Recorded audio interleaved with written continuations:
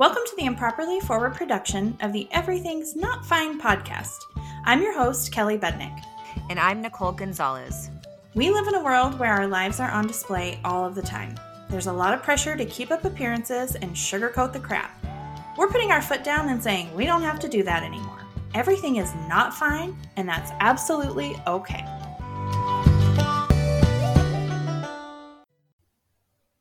Hey guys, it's Kel. Welcome to a really fun episode that I am going to be calling the crossover episode.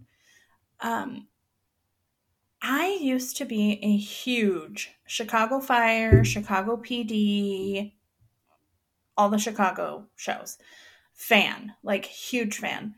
And once or twice every season, there would be like a crossover episode where I'm sure they still do this. I just don't watch the show as much anymore because my brain is scrambled. But anyway, they would start an episode in the Chicago PD show, and then Chicago Fire, which comes on like that night or the next night or whenever, but they would finish the show, right? A crossover episode. You know this. So a few weeks ago, a couple of friends and I started talking about the Enneagram, and I really wanted to do a show with them because Morgan Wiley is a good friend who hosts a podcast called the Lotus Bloom Podcast. It's super fun, especially if you're a creative type. She just talks all kinds of things about her creative journey. She's an author and interviews other authors, but also just all kinds of creatives. And she had an interview with our friend Nicole Allen and about her creative journey to becoming a hairstylist and who she is as a creative. And in that episode, they talked about doing a podcast on the Enneagram because Nicole is like a total expert on, like an everyday expert on the Enneagram. So on that podcast, I was like, I have to be a part of this because I'm so interested in what the Enneagram is, and I know nothing, and I just want to be a part of this. This would be so fun.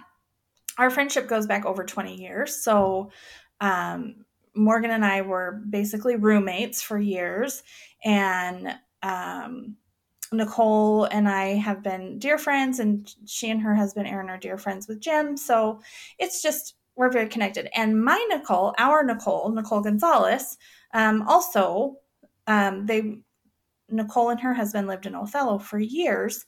And so they also knew each other through that. So it's one big happy family in this little world.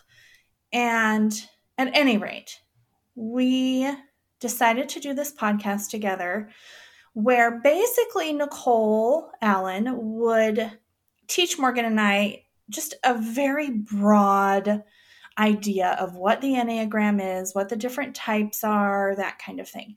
Now, you may or may not have heard about the Enneagram. All of us have at one point, all the ladies, Morgan, Nicole, and I have all talked about how we're not huge fans of personality tests or things that put you in a box. So before you are like, oh, skip this episode, skip it all, just know we all felt the same way. And there's something about the Enneagram that has been different for me. And Nicole and Morgan both say the same thing. It's not putting you in a box. It's kind of helping with a little bit of self-discovery, which I've talked about is this process and journey that I'm on right now. So I was all for, what the Enneagram might mean in that journey for me. So it was really fun for me to learn about this. So if it's not your bag and you don't even want to go there, fine. I don't care. Push skip. It's totally fine. I love you. But if you're on a road of like figuring out who you are or just wanting to know a little bit more about why you tick the way you tick, then please give this a chance because I think you're going to be pleasantly surprised. So I'm not going to babble on about this much longer. What I'm going to do is share with you the podcast, Morgan was so kind to send me the recording of the podcast so I could share it on my channel. So I'm just going to attach it exactly the way we recorded it, and you can hear the whole thing start to finish. I think she talks in her intro, but I will also warn you, we had more technical difficulties than I have ever experienced recording this. I think it's because we recorded right when everybody first came home for quarantine, and like everybody was trying to use all of the technology in all of Washington, and it just sucked the life out of everything. So it's not too bad. Morgan did an amazing job editing, but there's a few audio things that aren't fantastic, but you guys are wonderful and you can handle it. So, yeah, just enjoy listening to Nicole give a brief rundown of the Enneagram types and kind of an overview of what the heck even is the Enneagram. And Tuesday's show will be Nicole Gonzalez, Nicole Allen, and I talking about what this has meant to us, what we think we are, how that really works in our marriages and in our families. Nicole Allen is not going to do a repeat of all of this stuff. So if you have listened or started listening to whatever, by the time you get to this episode, if you've started listening to what we're putting out on Tuesday and you realize, oh, I need to know more about this, then it's definitely going to help clear up questions of what the heck is the Enneagram and what are these numbers. But if you're listening before that airs, then this will help prepare you for what is coming on Tuesday. So the ladies and I are recording on Monday, and we're so super excited about it. And it's going to be a super fun episode. I've got everything kind of laid out.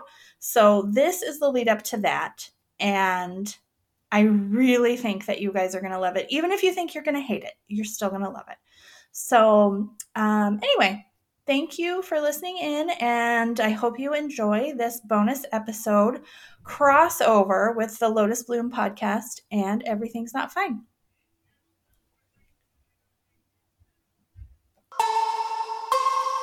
This is a Red Cabin broadcast.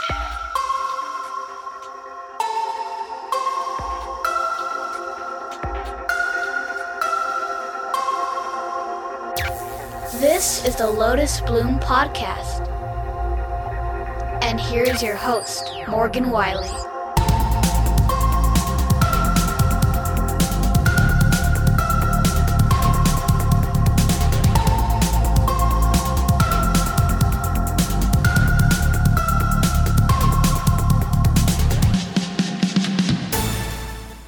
Welcome to another episode of the Lotus Bloom podcast. I'm your host, Morgan Wiley. First up, I just want to say thank you to all of our first responders, medical staff, those still working in essential services. Your service and sacrifice does not go unnoticed, and I just wanted to say thank you.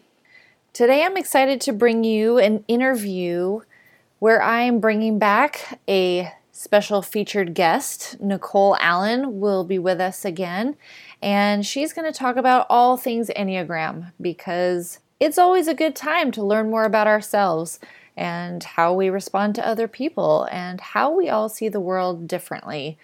I also have a surprise guest, and you'll get to hear from her as well. We're going to get this show on the road, but before we do, I just want to mention a couple things. We wanted to bring this information to you so bad that we tried doing this interview maybe 4 or 5 times. I think with so many people working from home now, and let's be honest, all of the Netflix binging and the like, I was having some internet trouble, and so it kept dropping our calls, and we struggled to get this put together, but we persevered and we did it, and I'm excited for you to get the information. But that said, please forgive some of the technical issues and the sound quality issues. At one point, It sounds like I disappear. And to be honest, I did. I got dropped, but I wanted Nicole to keep sharing the information. And so I popped back in at some point. So just roll with it. And I hope that you can really hear the heart of the conversation and gain the knowledge and hopefully learn something about yourself and learn a little bit about me and my co-host as well. So without further ado, here's the interview.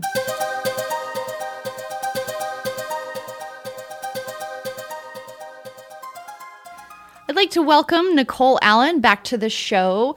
If any of you have been following along, we got to hear about Nicole's creative journey to becoming a hairstylist back in episode 4. And we had mentioned that Nicole has a passion for learning about the Enneagram.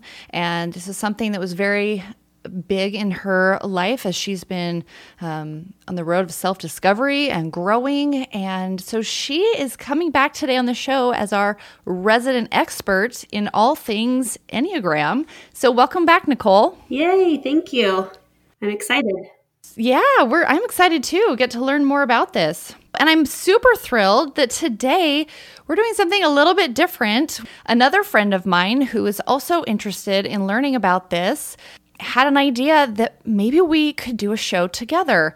So I'd like to introduce to you a friend of mine who you may also know from her past blog, Improperly Forward, and currently her own podcast, Everything's Not Fine. Welcome to the show, Kelly Budnick. Thank you. Thanks for having me. I'm excited you're here. Me too. She is going to play our guest host today, so I'm super excited. Kel, feel free, jump in, ask your questions. We're going to just have fun. Awesome. Thanks. Okay, so Nicole, when I first heard about the Enneagram, my first reaction was, oh God, not another personality test. So my past experiences with them have not been great. I've taken many different tests, and my frustration with all of them has been, well, there's 4 boxes you can fit in, or, you need to be this certain thing. And I just didn't test well, or I never could find where I fit in those tests, whether it be the sanguine, melancholy, choleric, phlegmatic tests, or the Briggs-Myers, or there's a multitude of tests out there. And so I was always frustrated. And I don't know, Kel, how you feel about this, but I was like, yeah, no, I'm okay, thanks. Mm-hmm. Yeah. Exactly. Yeah. So then I've been hearing different people talk about it, and Nicole, you especially, you've been talking more about it. And as friends, you're like, you really might want to look into this, and directed me toward a book that is called The Road Back to You by Ian Morgan Cron and Suzanne Stabile. I might be saying those wrong. Oh, you're right. So I've been reading that, and as I've been getting into it, I've been fascinated to learn more about it. And so I'm super excited for you to be able to share with us. So why don't we just start very basic? What is the Enneagram? Yeah. So Morgan, as you and Kelly both know, it's definitely been my same experience. Like you were saying, previous stuff where you take a test and you feel like, cool, that's good information. And it just sort of felt like sometimes being put on to me rather than like, okay, what do I do with this now? Like, you're bossy or you're emotional or whatever. You're like, thanks, I knew that. Cool. Thanks for that. So for me, the Enneagram became kind of a whole different experience because the whole thing with it is it talks about our motivations rather than just our behaviors. And within our motivations, it's also like a big tenet of it is sort of what's best about us can also be what's worst about us, which to me just rings true. So the Enneagram's personality typing system based on our motivations of why we do what we do. With what I love about that is that it also is talking about ways that we can grow as people. So it's not just about behavior modification, but really about kind of learning more about ourselves and why we have knee-jerk reactions that we do. And then being able to kind of examine that with care and kindness towards ourselves, first of all, but then in ways that we can understand that, like, oh, not everybody sees the world the way I do. And that's kind of what I think is so different about it. It's about like understanding and realizing how very differently so many of us are. And none of it is bad. It's just different. And until we recognize that we don't all see the world the same way, I think we run into a lot of communication issues with everyone else around us. Oh, for sure. Yeah. And so the Enneagram is based sort of generally saying there's 9 distinct ways of seeing the world. And it's a tool for us to learn how to learn ourselves and learn others and have empathy, again, first for ourselves. And then it really does sort of naturally bring an empathy towards others because we see how much people are carrying, you know, or their own sort of internal struggle. And we can have more kindness for others in that, which I just think is cool. Yeah. Very cool.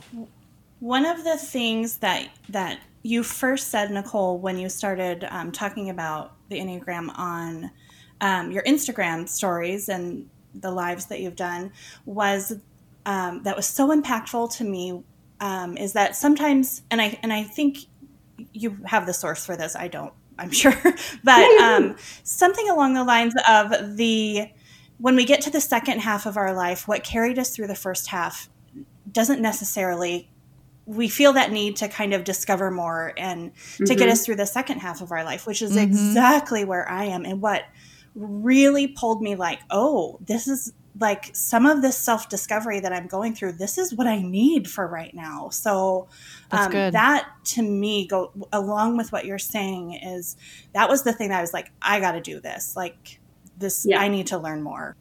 Yeah. And that's what same for me was like, okay, so it's the whole tenet. It's where I heard it first was with Richard Rohr, who's a Franciscan monk actually, but he was saying that same idea, right? Like what got us to this first half, through this first half, these skill sets and these sort of self-protective measures and all of these things that carried us through and got us here start to wear thin, and they just aren't working the way that they did back before.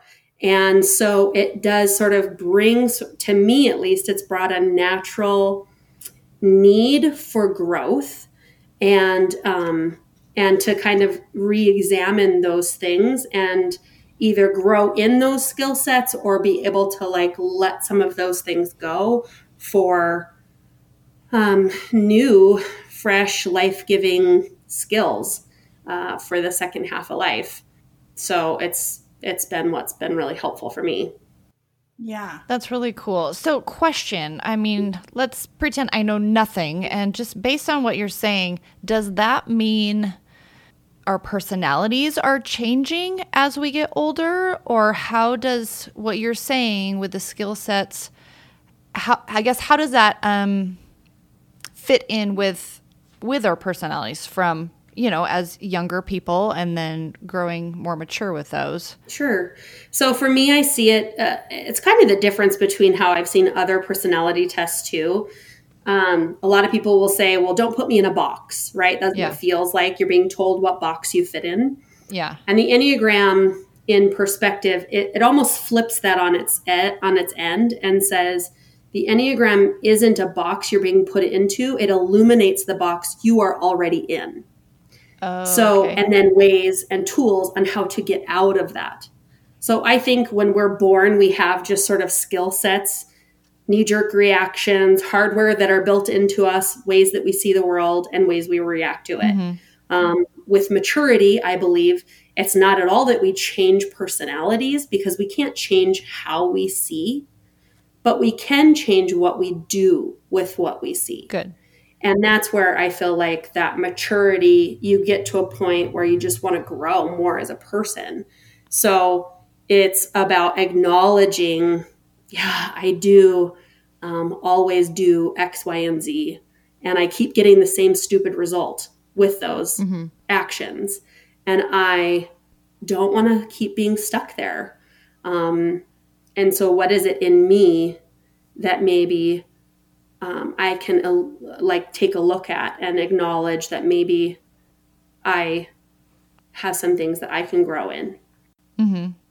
Yeah, I'm trying to think of specific examples. Well, I think that's helpful. I mean, maybe even as we go, if you think of examples, as we just throw those out there. Yeah. Kel, do you have any other questions before we start diving into the types? No, I'm ready. Let's do it. Okay, Nicole, bring it on. What are the types and what do they mean? Sure. Okay, so there's 9 different basic types. I do want to say this, that we are all 3-dimensional people. So there's going to be little bits and pieces that we all relate to, but we're all kind of drawn individually towards our own specific type.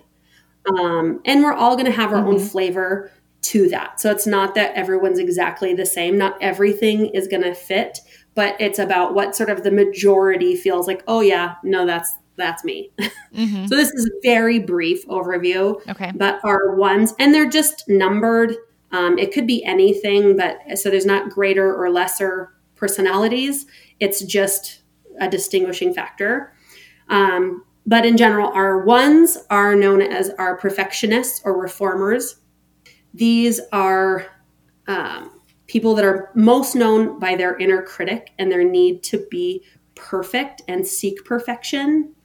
A lot of times they want to seek perfection so that they don't have any room for anyone else to criticize them.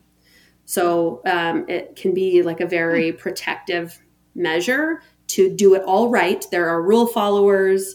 They definitely, if they're putting something together, they want to do each step exactly how it's done. And if we're missing a piece, we're going to stop what we're doing. We're going to find that piece, whether it's call a company or whatever. These are people that also struggle because they're so inner critical. They really struggle with objectivity in themselves, in their own thinking. So they are highly critical to themselves. That can turn outward as well. But that's where it's almost like they just lack that objectivity to say, wait, I did the best I could. Instead, it's just, you never did enough. No matter how hard you work, it's not enough. They are also, in a positive way, they're also the ones that are able to help us find ways to improve on things, whether it's a project or a system. They are the ones that really naturally can see ways that it could be improved to make it better. These are also our present time people. So they are very good with the here and now. Now is when it can be done. Now is when we're going to take care of it. They're not necessarily super thinking ahead. They're very planning, but they're not necessarily like way out there in the future. They really kind of do a better job right here and now. Then we move on to our 2s, which is known as the helper or befriender. These are our very nurturing, naturally caring people. These are people that want to help. If you have a need, they want to meet it. They have a need to be needed.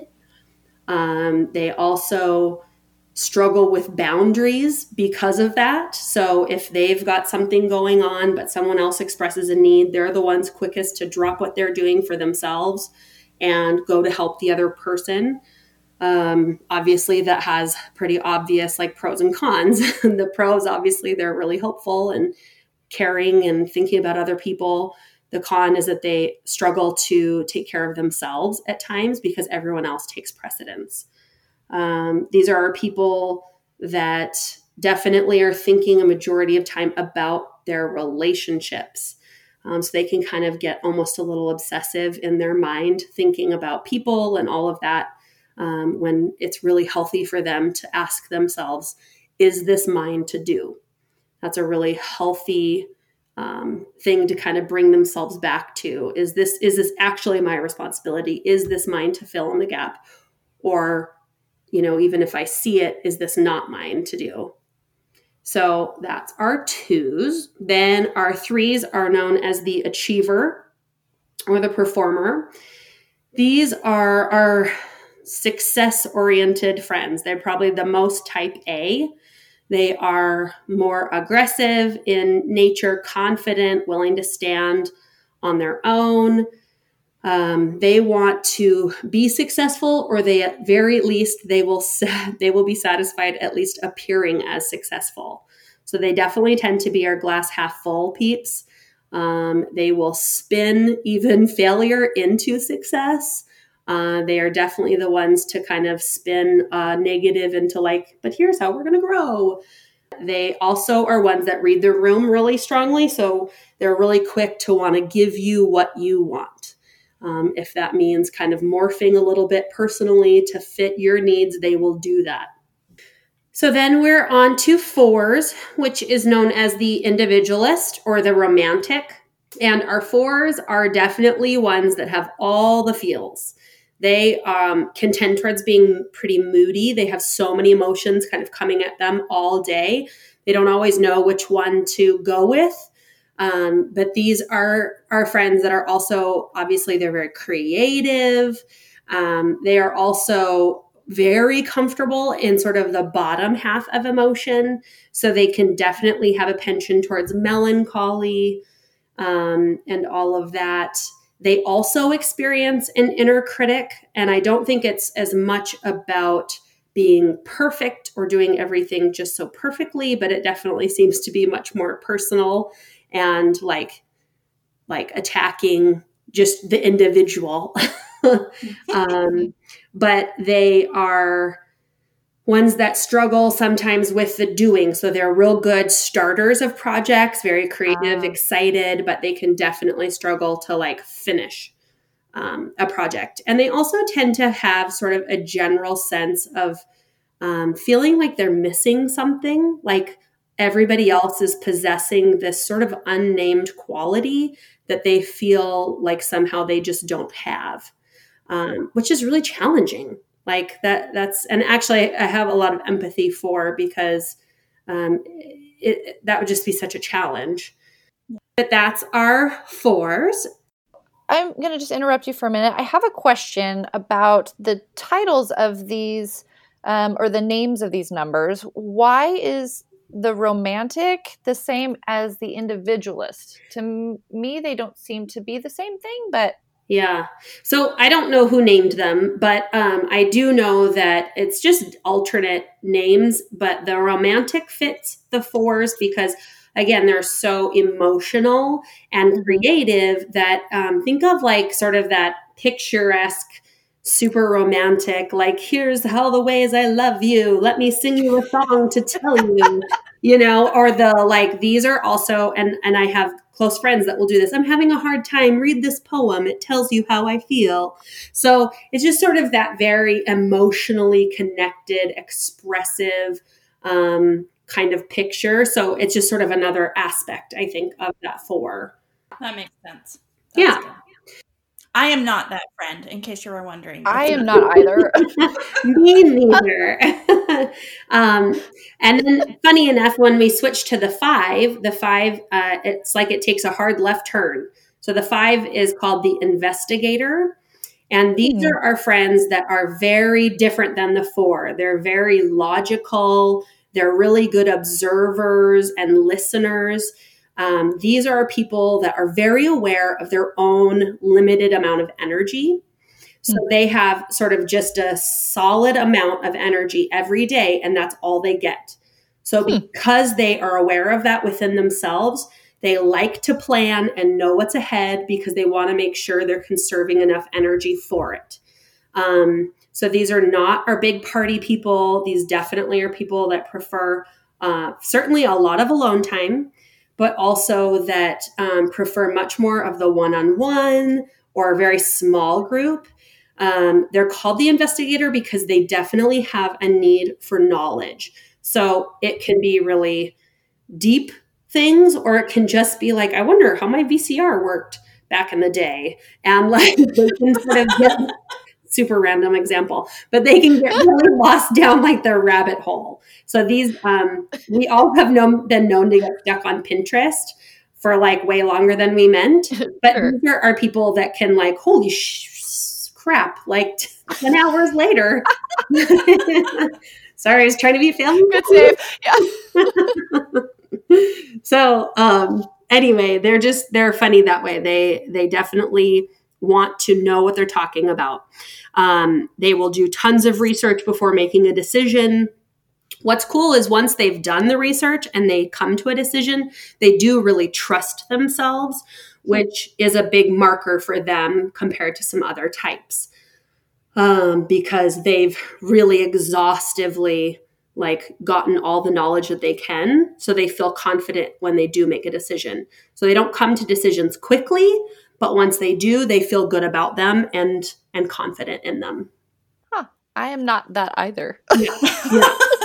Me neither. So when you say they know this about themselves, that they have a limited amount of energy to give any one day, Mhm. like if this is not a person who's aware of the Enneagram, or they're not a very self-aware person, Mhm. like how does that come out? Like they're just more of an introvert, and so maybe their gut just does this automatically. Yes. They limit their output or whatever, but they don't know why. They just Right. So are not. mostly in the same ways that I can relate in other ways, I think that it's like how they've operated without having words to define it. So I know some that have just said, I'd prefer observing. I definitely feel exhausted with big groups. I just, I feel really aware that I'm just more tired. I'm more introverted. I need more alone time. Like, I think those are things under other definitions that people tend to know about themselves. If they don't have those words, they've certainly felt it. Yeah. So Well, I do that. Okay, so then, and maybe this is a question we can answer later, but Mhm. I'm curious then how the introvert extrovert plays into these. Yeah. If can you be an introvert and any of the numbers, or is it Mhm. kind of more leaned towards certain ones? So I certainly think that there is a pension, but I think that you could be an introvert or an extrovert in any of these numbers. Okay. And that's part of what makes it interesting, and what also keeps it from being like, you're all robots. If you're this number, you're all Right. exactly the same. Like, yeah. like totally we're not, and it's what kind of gives everyone their own flavor. Okay. Yeah. So so that's our 5 anyway. Okay. Okay. If we go on to our 6s, they are called the loyalist. And the most important for 6s is they want to feel secure. So these are definitely our friends that tend towards always kind of viewing the world in a somewhat anxious and worst case scenario thinking. So they're the ones that go into new scenarios and go, hold on, let's make sure we're taking, what's safe, what's not. Let's be really careful. I had just heard somebody recently, my daughter and her friend were talking, and her friend identifies this way. And she said, I am leery of people, and I believe you are guilty until proven innocent. This her perspective. And it was funny because I think that's about that, like, yeah, we'll see, until you prove yourself, sort of. And that's a little bit part of that personality type. My daughter was laughing because she's completely on the opposite end. She's like, you are innocent until proven guilty. They're a good balance for each other, but yeah, these are definitely people that really have a hard time making decisions because unlike the 5s, they will keep questioning and questioning and questioning and kind of keep hemming and hawing over the same thing and just really struggle to actually trust themselves ever or trust their decision. They're kind of always second guessing. And again, it's always with that in service to wanting security am I sure that's the best decision? I don't know. Maybe I'm wrong. Maybe I need to get more information. And they just kind of can get stuck sometimes in that little bit of hamster wheel of fear and anxiety and just kind of go over and over. I did hear a funny story about sixes, though, that also shows their worth and value to us as a whole. There was a group of scientists studying a family grouping of apes in the jungle. And they took all of the apes that had awareness, almost like hyper awareness to the other, like they'd always be on the lookout for predators, and ones that just seemed more sort of like anxious. And they decided to separate them out from the group. And so they pulled those apes away from that family grouping, and they let that family go for a whole year without those particular apes. And when they went back to check on the family grouping, they all had died. Oh, Which sounds so terrible. But I think what it proves is that we actually do need the people in our lives that have that awareness to danger, because and have some awareness of like, we should think about that. Let's consider being more cautious. Like if everyone was all the same, right, like, we probably wouldn't survive as a species. So how interesting. Yeah. Isn't that kind of fascinating? I just think that's such a like good reminder not to, for those that aren't sixes, sometimes I can speak for myself. It can be a little frustrating if someone is, highly just kind of anxious all the time, or always seeing the like, I don't think we should do that. I'm like, oh my God. But like, live a little. Yes, exactly. Let go, man. But they do have some points. And especially with the situation, of course, we find ourselves in now, these are our people that are saying, no, don't get together with your friends. Like, stay home. Do some of these basic things. And that can really help us all. So they certainly have their value. Absolutely. Yeah. Again, with a sharp right turn, we go on to our sevens, who are called the enthusiasts. And these are, again, a more aggressive, forthright personality. They like their name. They like fun, and they like to have a good time. They're definitely more adventure seekers. They are not always comfortable. They don't really prefer to sit and talk about our feelings. They really they're good with the top half of feelings. They're good with the joy and the fun and the funny. They tend to want to kind of always make things lighthearted, which again has its gifting. But sometimes if they have feelings that are maybe not a part of that, they have some more melancholy or true grief or struggling, they can almost get a little frantically busying themselves on trying to distract from feeling maybe what they are kind of going through. Yeah. These are definitely ones that have that general sense, if a little is good, a lot is better. So they're what I've come to call with a friend of mine, the crab add-ons. So like, let's go out to dinner. Let's have steak. Definitely get the crab add-on. Like the party platter. Like, why would you do less? And they are also the ones that you're at the fun thing and they are wanting to plan the next fun thing. Sometimes they can struggle to also get nailed down. Like if you're talking about a party that you're going to have, or like, hey, we should go do this. They'll be like, yeah, that sounds fun sometime. And you'll be like, well, how about like next Wednesday? And they'll be like, well, we'll see. Which sometimes is because if they've committed and they're locked in, what if something more fun comes along? Then they're missing the more fun thing. Right. Huh. So, they're just funny like that. So, and of course, like there's like less healthy versions and more healthy versions. Certainly as our sevens grow and become to more of that midlife, they get a little more comfortable with their feelings and with themselves and can be happy, in what they're doing But I think it takes some intentionality with that too. Yeah, sure.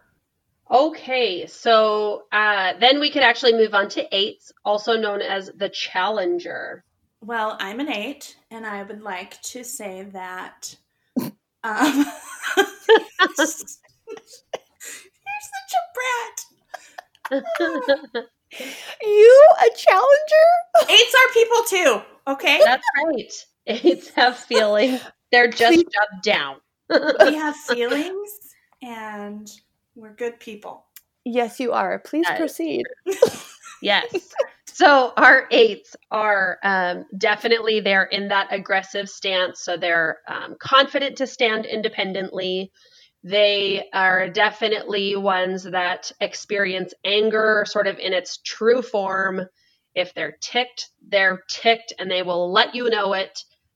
They definitely, it's almost like their go-to emotion. And oftentimes we have to remind our 8s that anger is not the only emotion. And so, That's really rude.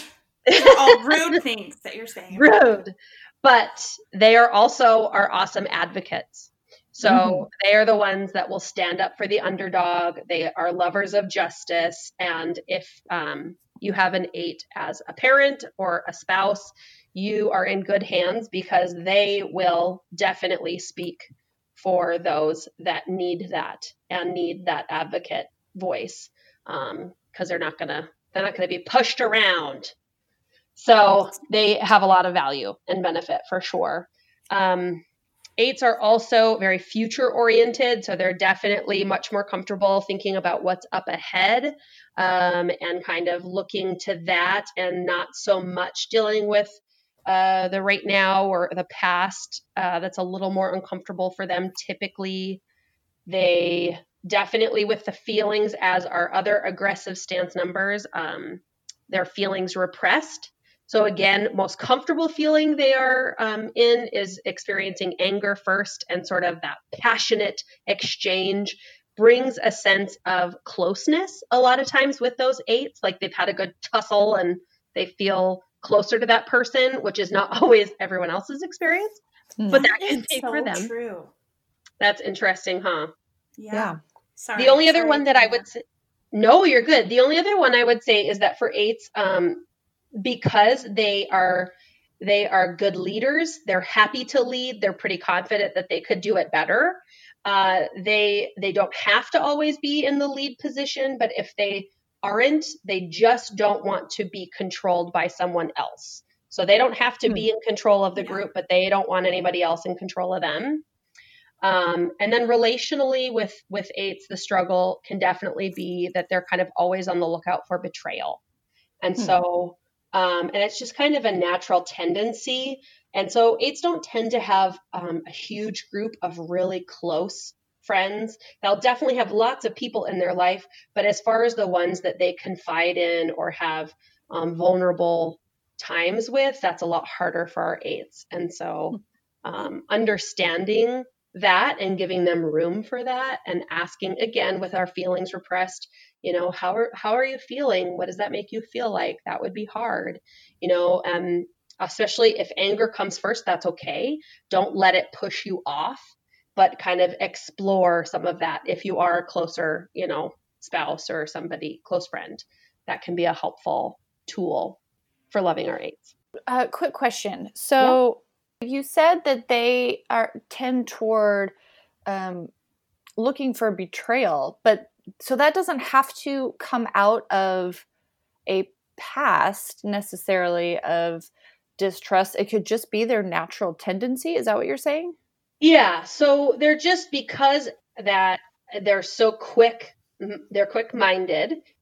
So if you've crossed them, or if there's something that they view and it's their perspective of being betrayed or talked against or something, that's sort of just a natural knee-jerk reaction, is to it's betrayal, you're done. And it's really tough when you've been fully cut off to ever fully regain. I do believe it's totally possible, but it's not without a lot of intentionality on the part of the 8, and a lot of intentionality and care and pursuit on the other party's part. So, I certainly, when you've experienced betrayal and you've experienced things, it's definitely, also helps and makes it easier to assume betrayal. But for our 8s, it's definitely a little bit more of a natural assumption, whereas, maybe others would see it as, no, they were just a jerk and they screwed up, or they were selfish. Like for the 8s, it can feel like a betrayal. Like it jumps to an extreme, kind of. Yes. Okay. Gotcha. Yes. Yeah, that makes sense. I can see that. Yeah. Yeah. So that's our challenger in a sum. And then we're on to 9s, the peacemaker. Okay, this is me, I think. Yes. Which Morgan was resistant to the peacemaker term. Yes. So we also call it the bridge builder. See, I can handle the bridge builder. I don't know why I have an issue with being a peacemaker. Yeah. So I think the thing to me with the 9s to think about in that peacemaker sort of defines it as, like, to me, that they want to keep the peace within. So 9s have sort of 2 layers. They have like an internal peace they want to maintain, and then they have external peace that they also want to maintain, like no conflict. Obviously, conflict avoidant is sort of the biggest part of that. I don't know what you're talking about. Oh, please. Yeah. And in service of that peace, they have a natural ability to see perspectives from everyone else's perspective. So you are really good at being able to, like, hear people's opinions and go, okay, I can see that. That makes sense. And then hear someone else's sort of contrary, and you can see where they're coming from with that too. So always the ability to play the devil's advocate, which is a beautiful gift. It can make making decisions challenging because you can always see the other side. And so that can be part of what is so difficult when it comes down to, like, actually making a decision for our 9s, because there's too many voices, like too many sides, too many possible ways. And, and again, in service to not wanting to cause conflict. So sometimes you can feel almost a little hostage to, like, I don't want anybody to be mad. I want it to work for everybody. Yeah, that makes sense. Yeah. Also, 9s they are on the doing repressed side of things. So the law of motion, which I find so fascinating, but so true with our 9s, it's the law of motion. If they've stopped doing, it's super hard to get started. But once they get started, and sometimes they need a little bit of help to get started, but once they do, man, they're like the train engine that just keeps chugging along. Like, they can go and go and go and go. It's pretty amazing. Cool. Do you see that, Morg? Do you see that in yourself? Yeah, I think so. And I'm curious, and I think this will lead into the next part, but I'm curious how the wings influence these different things also. But yeah, I do. Sometimes I have a really hard time getting going. Especially if I feel overwhelmed by a project, or I will probably do all kinds of little dumb things that I can feel accomplished with so I don't start that one. So that's a perfect example of the doing repressed, because it doesn't mean you don't do anything. It's just so easy to do the unproductive things rather than the thing that needs to be done. And sometimes I think it's also hard for 9s to differentiate what's more important. Like, I know, so Aaron my husband is a 9, and actually so is my daughter. And she was just saying the same thing. Like, she's so easily distracted, and it's really hard for her to differentiate, like, what's most important.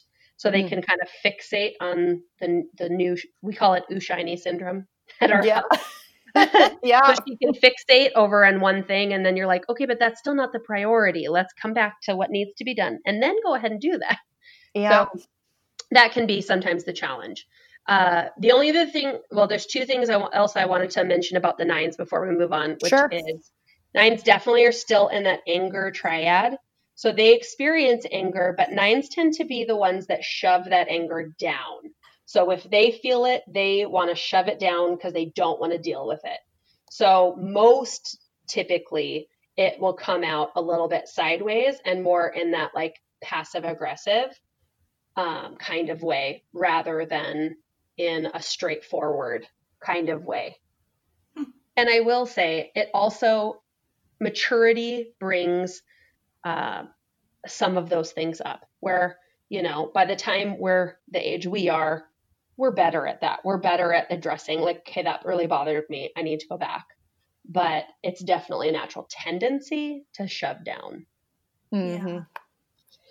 And then the only other one I wanted to mention is that because 9s are so focused on those 2 layers of peace, it's again with that distractibility, it's really common for 9s to kind of get off while they're in a conversation, get off track on a rabbit trail in their own mind and suddenly discover that they haven't really heard what's been happening in conversation, and they have a really good autopilot response like, oh, yeah, totally. But I am now also a 9. I have decided I'm switching. So that leads to our wings, which when Morgan asked about the wings, so wings are what other things we have access to, but you only have access to the numbers that directly like are on either side of your number. So an 8 would have either a 7 wing or a 9 wing.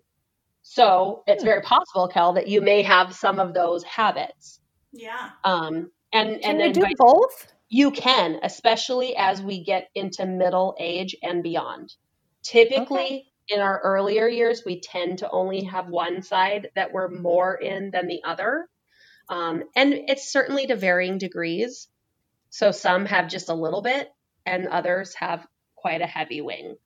The one thing I think that's important to remember is that our wings the wing is only about our behaviors. It's not how we're motivated. We are still only motivated by our number, but we definitely have access to those tendencies as far as some of those behaviors or actions. So that does, let me ask you a question to see if it does make sense. So this is something I see that I will, as a challenger, one thing that I see myself doing a lot is like acting as a peacemaker or a bridge builder, but doing it in a way that a challenger would do it. Like my motivation I don't know. I'm wanting to find a way to build a bridge, but it comes out in a way that is not going to build a bridge. Yeah. So Erin, you are going to build this bridge and you're going to build it right now. Everybody get on the bridge. No. Yes. It totally makes sense because I think you see, and it's whether it's adulthood or whatever, but like balance says, okay, we need to work together, but there's still going to be that a little bit more forcefulness because that's still just your natural tendency. So Aaron's the opposite of you. He's a 9 with an 8 wing. And so he will occasionally, like we were laughing not too long ago, he got himself into where he had been definitely doing the passive aggressive, shove all the anger down. And then of course it comes to a head and it just like explodes. And literally he was so like, he was almost crumpled on the ground afterward because he felt horrible. Like it's a quick explosion. And then it's like, okay, I'm done. But then he's like, the friggin' 8 wing is making me have to do so much work because like I just exploded all over and now it's going to take me weeks to undo this like meanness or whatever, like aggressive. And so he's like so conflicted, poor guy. That's funny. And so I think it can be similar on the other way around for you, probably, Kel, is where you can experience that. Definitely it's more forceful, but also like, wait, let's work together. Yes. Yeah. It feels, it's very interesting because I don't know if everybody, I mean, Nicole, what number are you, Nicole? I'm a 3. A 3. So you are, I'm in the aggressive stance. Yeah. Yes. it feels weird to me that my 8 tendencies are so conflicting with what I picture a 9 to be. Like, that seems very strange to me. So it's one of the hardest combinations is that 8 with a 9 or 9 with an 8, because they are so opposite. It is sort of that inner conflict can be so strong. Yeah. At times because of that, just because they are so very different. Yeah. So like for Morg, she's a 9. There's no 10. So what would her... We'll go back to the 1. Yeah, good question. Oh, Okay. gotcha. Yeah, that is a good question. So it's a circle and 9 is at the top. And so hers would be either an 8 or a 1. And remember that 1 is that more perfectionistic, more systems oriented, more a little bit more black and white thinking, definitely, orderly, and just kind of see how we can, do it right. And yeah. So which would you think I tend towards? 1. There's no question. Yeah, I would have to say, Well, tell me what you really think there, Challenger. Nicole may be the expert, but I'm saying you're a 1. No, I see, because so for me, I still want to be liked. So I'm like, how do I say this nicely? Yes. So I would say a 1 probably is your pension. Okay, well, that's kind of what I was leaning towards thinking. Okay. Yeah. Which is awesome. All great qualities. They Absolutely. are. And When the you beautiful find the part, positives in it, which yes, some numbers, it seems to me, it's a little harder to find, like for an 8, for an example, it's harder to put a positive spin on some of those things. But it's necessary. Absolutely. Yes, it is. And each type really does have their strong suit. And it still comes back to the same thing. What's best about us can be what's worst about us. Yeah. So it's like two sides of the same coin, right? Like the advocate, it takes that ability to stand independently and be forceful to get stuff done. Like sometimes that's the only way you're going to actually be heard and have someone look at things and really deal. So it takes those qualities to be a good advocate. Yeah. And yet it can be, both sides can be, challenging. Yeah. Yeah. It's amazing to me, like, everybody has their beliefs or opinions about how we're created or whatever, but like I have kids who have special needs or extra needs. So it is like one of the most important qualities I have as a mom is for my kids is to be an advocate for them. Yes. And so it's just amazing to me. I was born this person way before I have my kids, but I have that ability that they so desperately need, which I think is incredible. Mm-hmm. Absolutely. Yeah. It's very true. It's pretty cool when you start thinking about that. Even Mark's qualities as a 7 and as a 1 are so necessary for the things that you do in your life and the gifts that you have. I mean, we can say one came, which one came first, but they play such a huge part in the path that our life takes. It's really cool. Absolutely. Yeah, it really is. And I think looking at the whole picture and, especially with like you used, parenting, but in relationships, in friendships, our work environment, all these places, if we can have more of an understanding of ourselves, but of the people around us, and to have grace to allow people to be who they are, now, if somebody's being a jerk, you can't just excuse and say, oh, they're just being an 8 right now. No, right. We all need to grow and, find our better qualities. But I just think it's really cool to see that whole picture. It's neat. Yeah. And I think that's the whole thing, right? It's not an excuse for bad behavior, but it is helpful to understand, oh, you actually see the world completely differently than I do.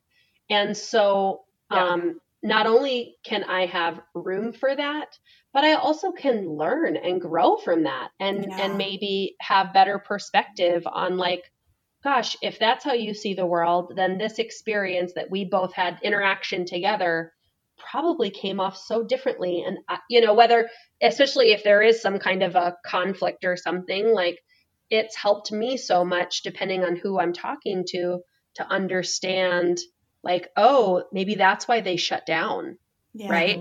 Maybe that's why I'm like not hearing anything from them. And so to be able in relationships, especially closer relationships, to go back and say, okay, I am, sometimes it's, I'm sorry. Sometimes it's, how did that make you feel? Because I want you to know my intention was this, but I could also see where maybe that made you feel shut down or whatever. And so for us, aggressive numbers to be able to have more self-awareness and go, okay, like I need to check myself and maybe listen. And then the other is to be able to say, for like the Morgans, to be able to go, okay, don't take their passion personally. Like as much as you can mentally, to be able to say like, okay, she's feeling passionate. I need to not take this personal because in this moment, it's not actually personal. Right. Stephen and I were having a conversation about some of this stuff, and I just found it so interesting. And one for myself to learn that there's not something wrong with me but that other people experience these same characteristics of a 9. And so I was sharing with him how he's, I don't remember which number he is, but he's in one of the aggressive stances. And when he talks, he's very impassioned and it gets louder and the tone is strong. And I'm like, stop yelling at me. But it's not at me. It's not personal. But to me, it's like everything gets louder. And apparently that's a 9 thing. And I didn't realize that. So it's like interesting. Absolutely, which is so helpful. Aaron and I consistently have that conversation now, where there's all sorts of things. He's so quick to like, oh, wouldn't that be cool? We should go on this trip. Oh, we should do this on our house. Oh, we should whatever. And he's just like, he sees it, he says it. It's just an idea. And he literally is not attached to them. It's just like, wouldn't that be cool? We should. And I go into go do mode. So I'm like, oh my God, now he wants to do that. How am I supposed to make that happen? Like I immediately am like trying to figure out how to make it happen. And he's going to be really mad if I can't figure it out. And like, he has all this expectation. And then, I'm like way down this trail and he's like, what just happened? Down. And it's been so helpful to understand that about each other, that there's just sort of those tendencies. And so to be able to, whether it's for him to preface, hey, I'm just spitballing. I just thought someday,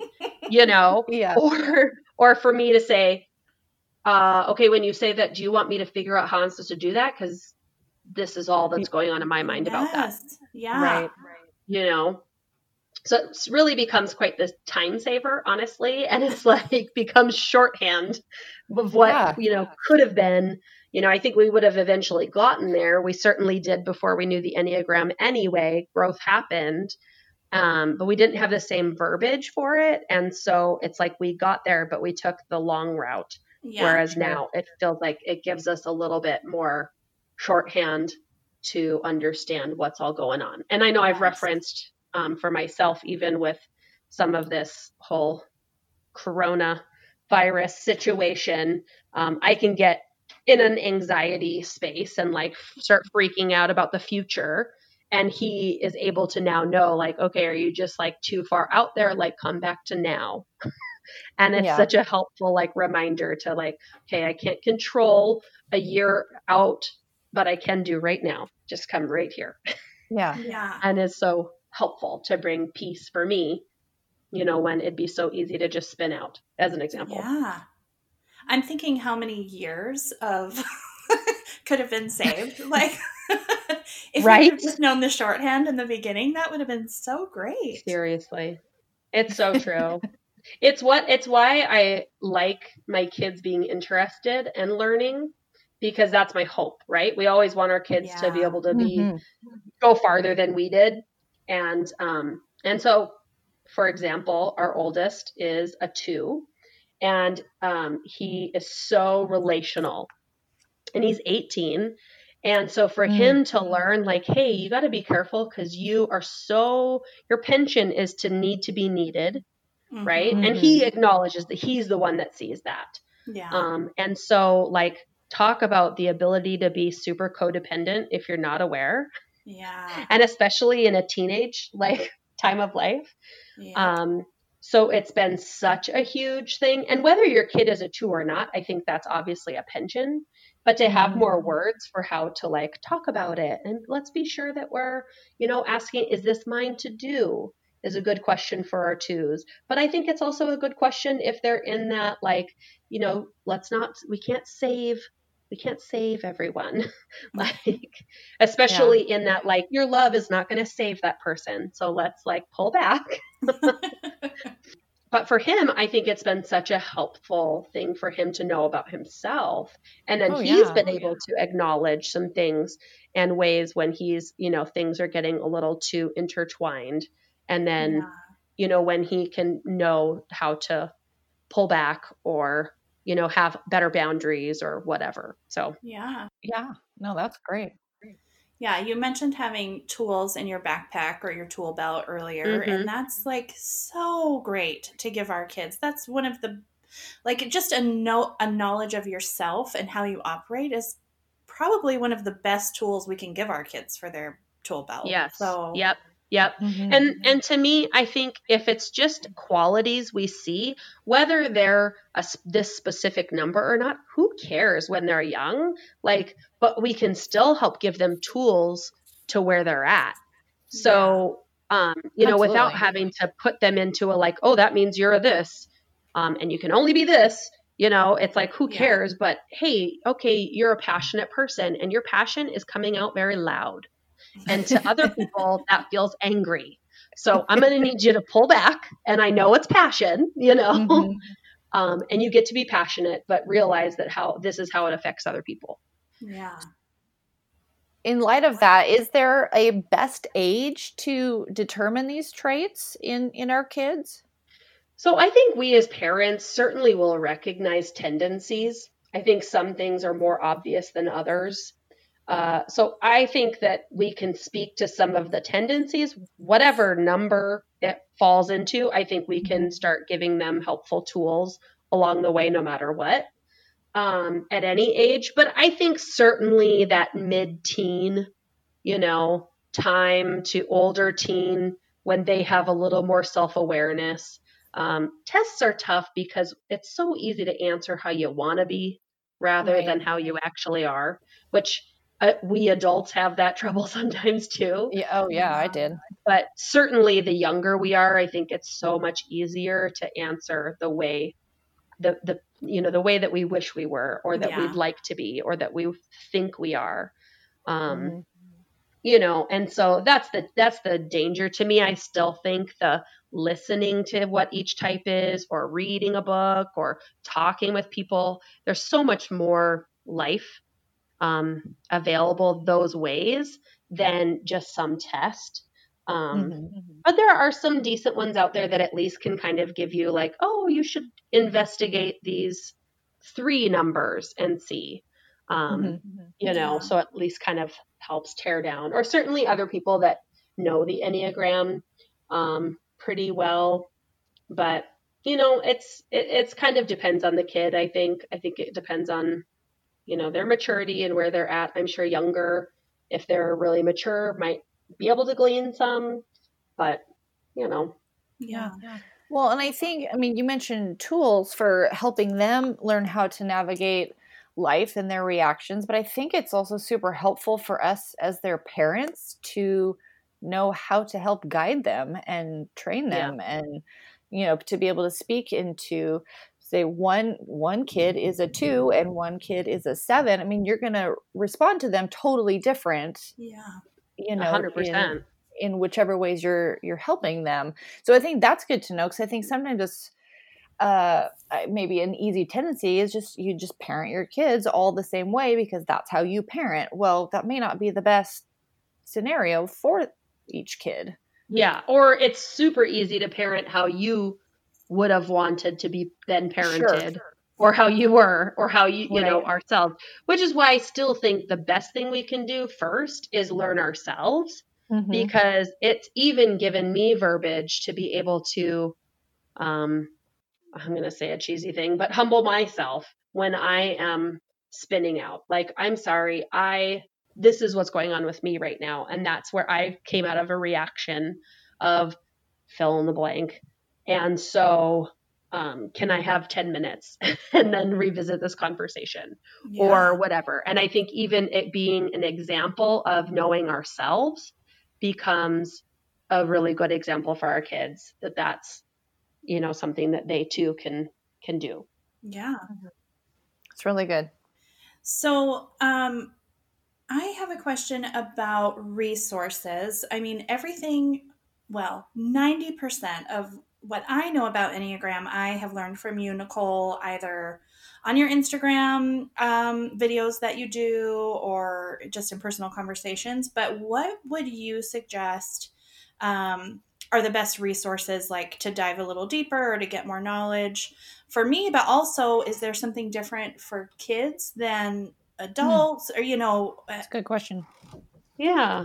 I don't know that there's not a lot of recommendation for kids to get into it yet. Yeah. Just because they're the self-awareness and they're still growing, right? Like they're hormonal and trying stuff out, and, feelings come a dime a dozen. And so it's a little early for them to like dive in probably the deep end again, when they're still trying to figure out sort of who they are, how they think, or differentiate that between them and their friends or whatever.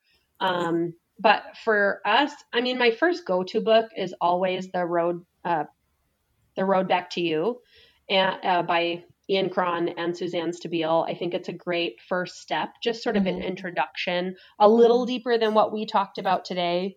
And just has such a great heart and spirit about it, about how, we're all made so individually too, and to be able to have empathy and celebrate those differences.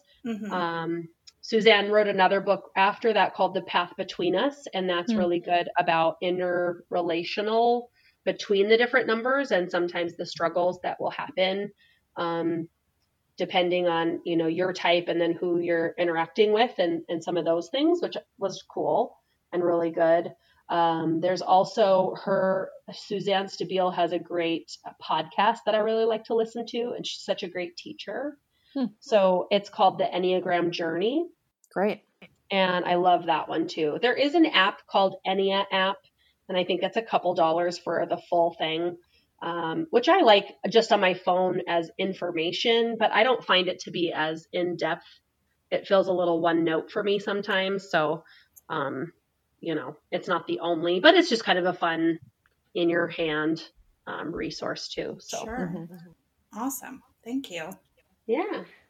Nicole, do you have any ending thoughts in overview of everything that you've mentioned? We've talked about a lot of things. If no one heard anything else but this parting thought, what would you share about the Enneagram? Oof, no pressure.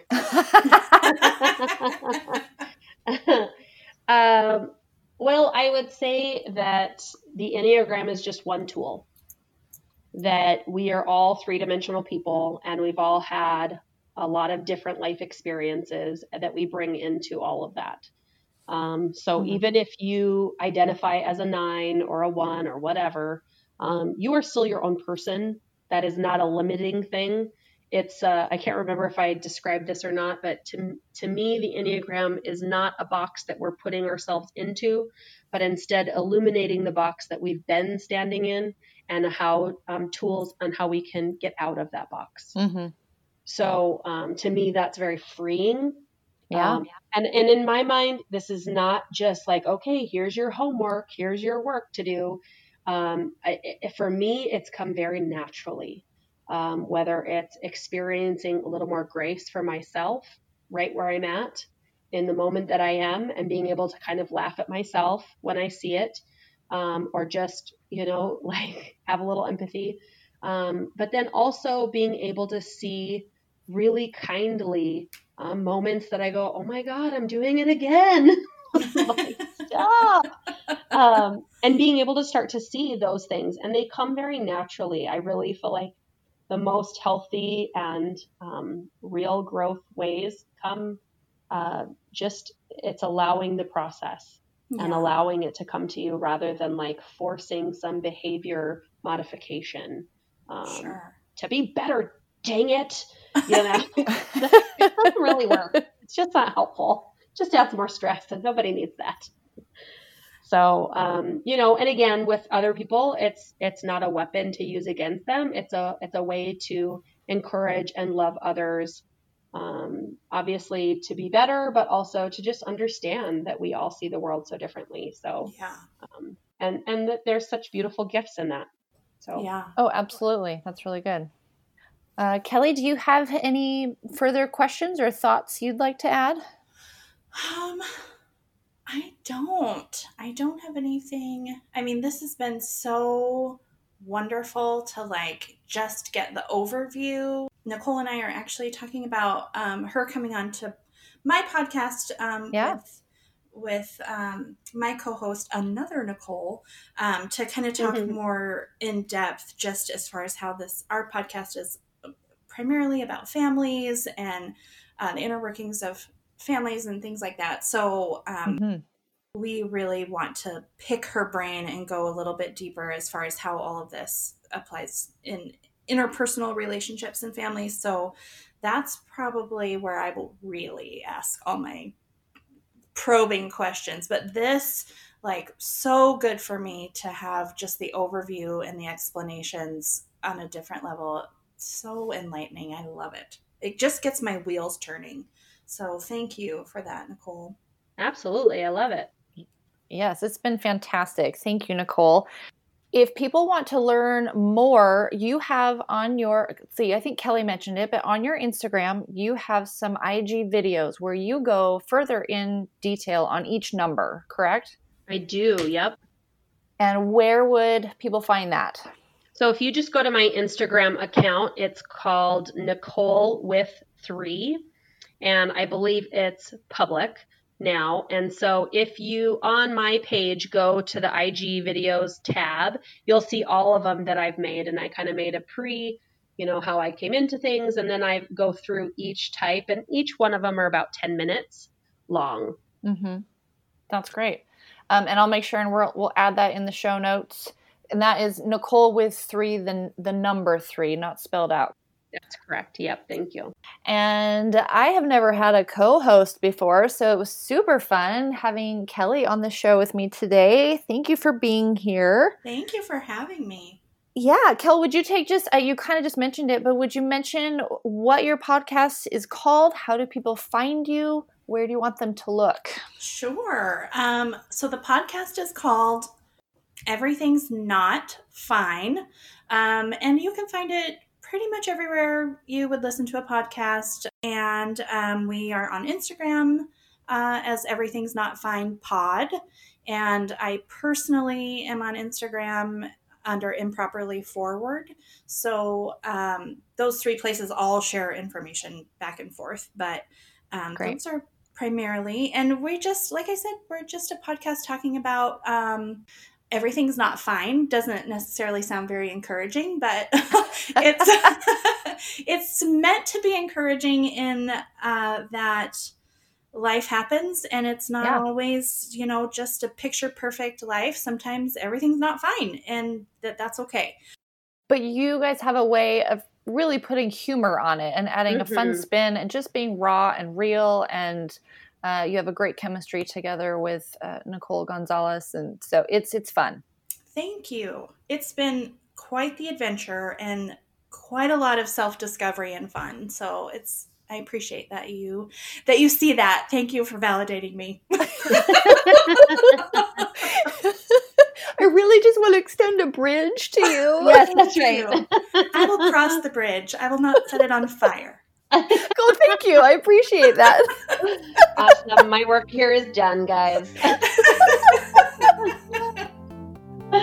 Oh, this is awesome. All right. Well, I'm not even sure what else to say after that. It's the perfect ending. That's right.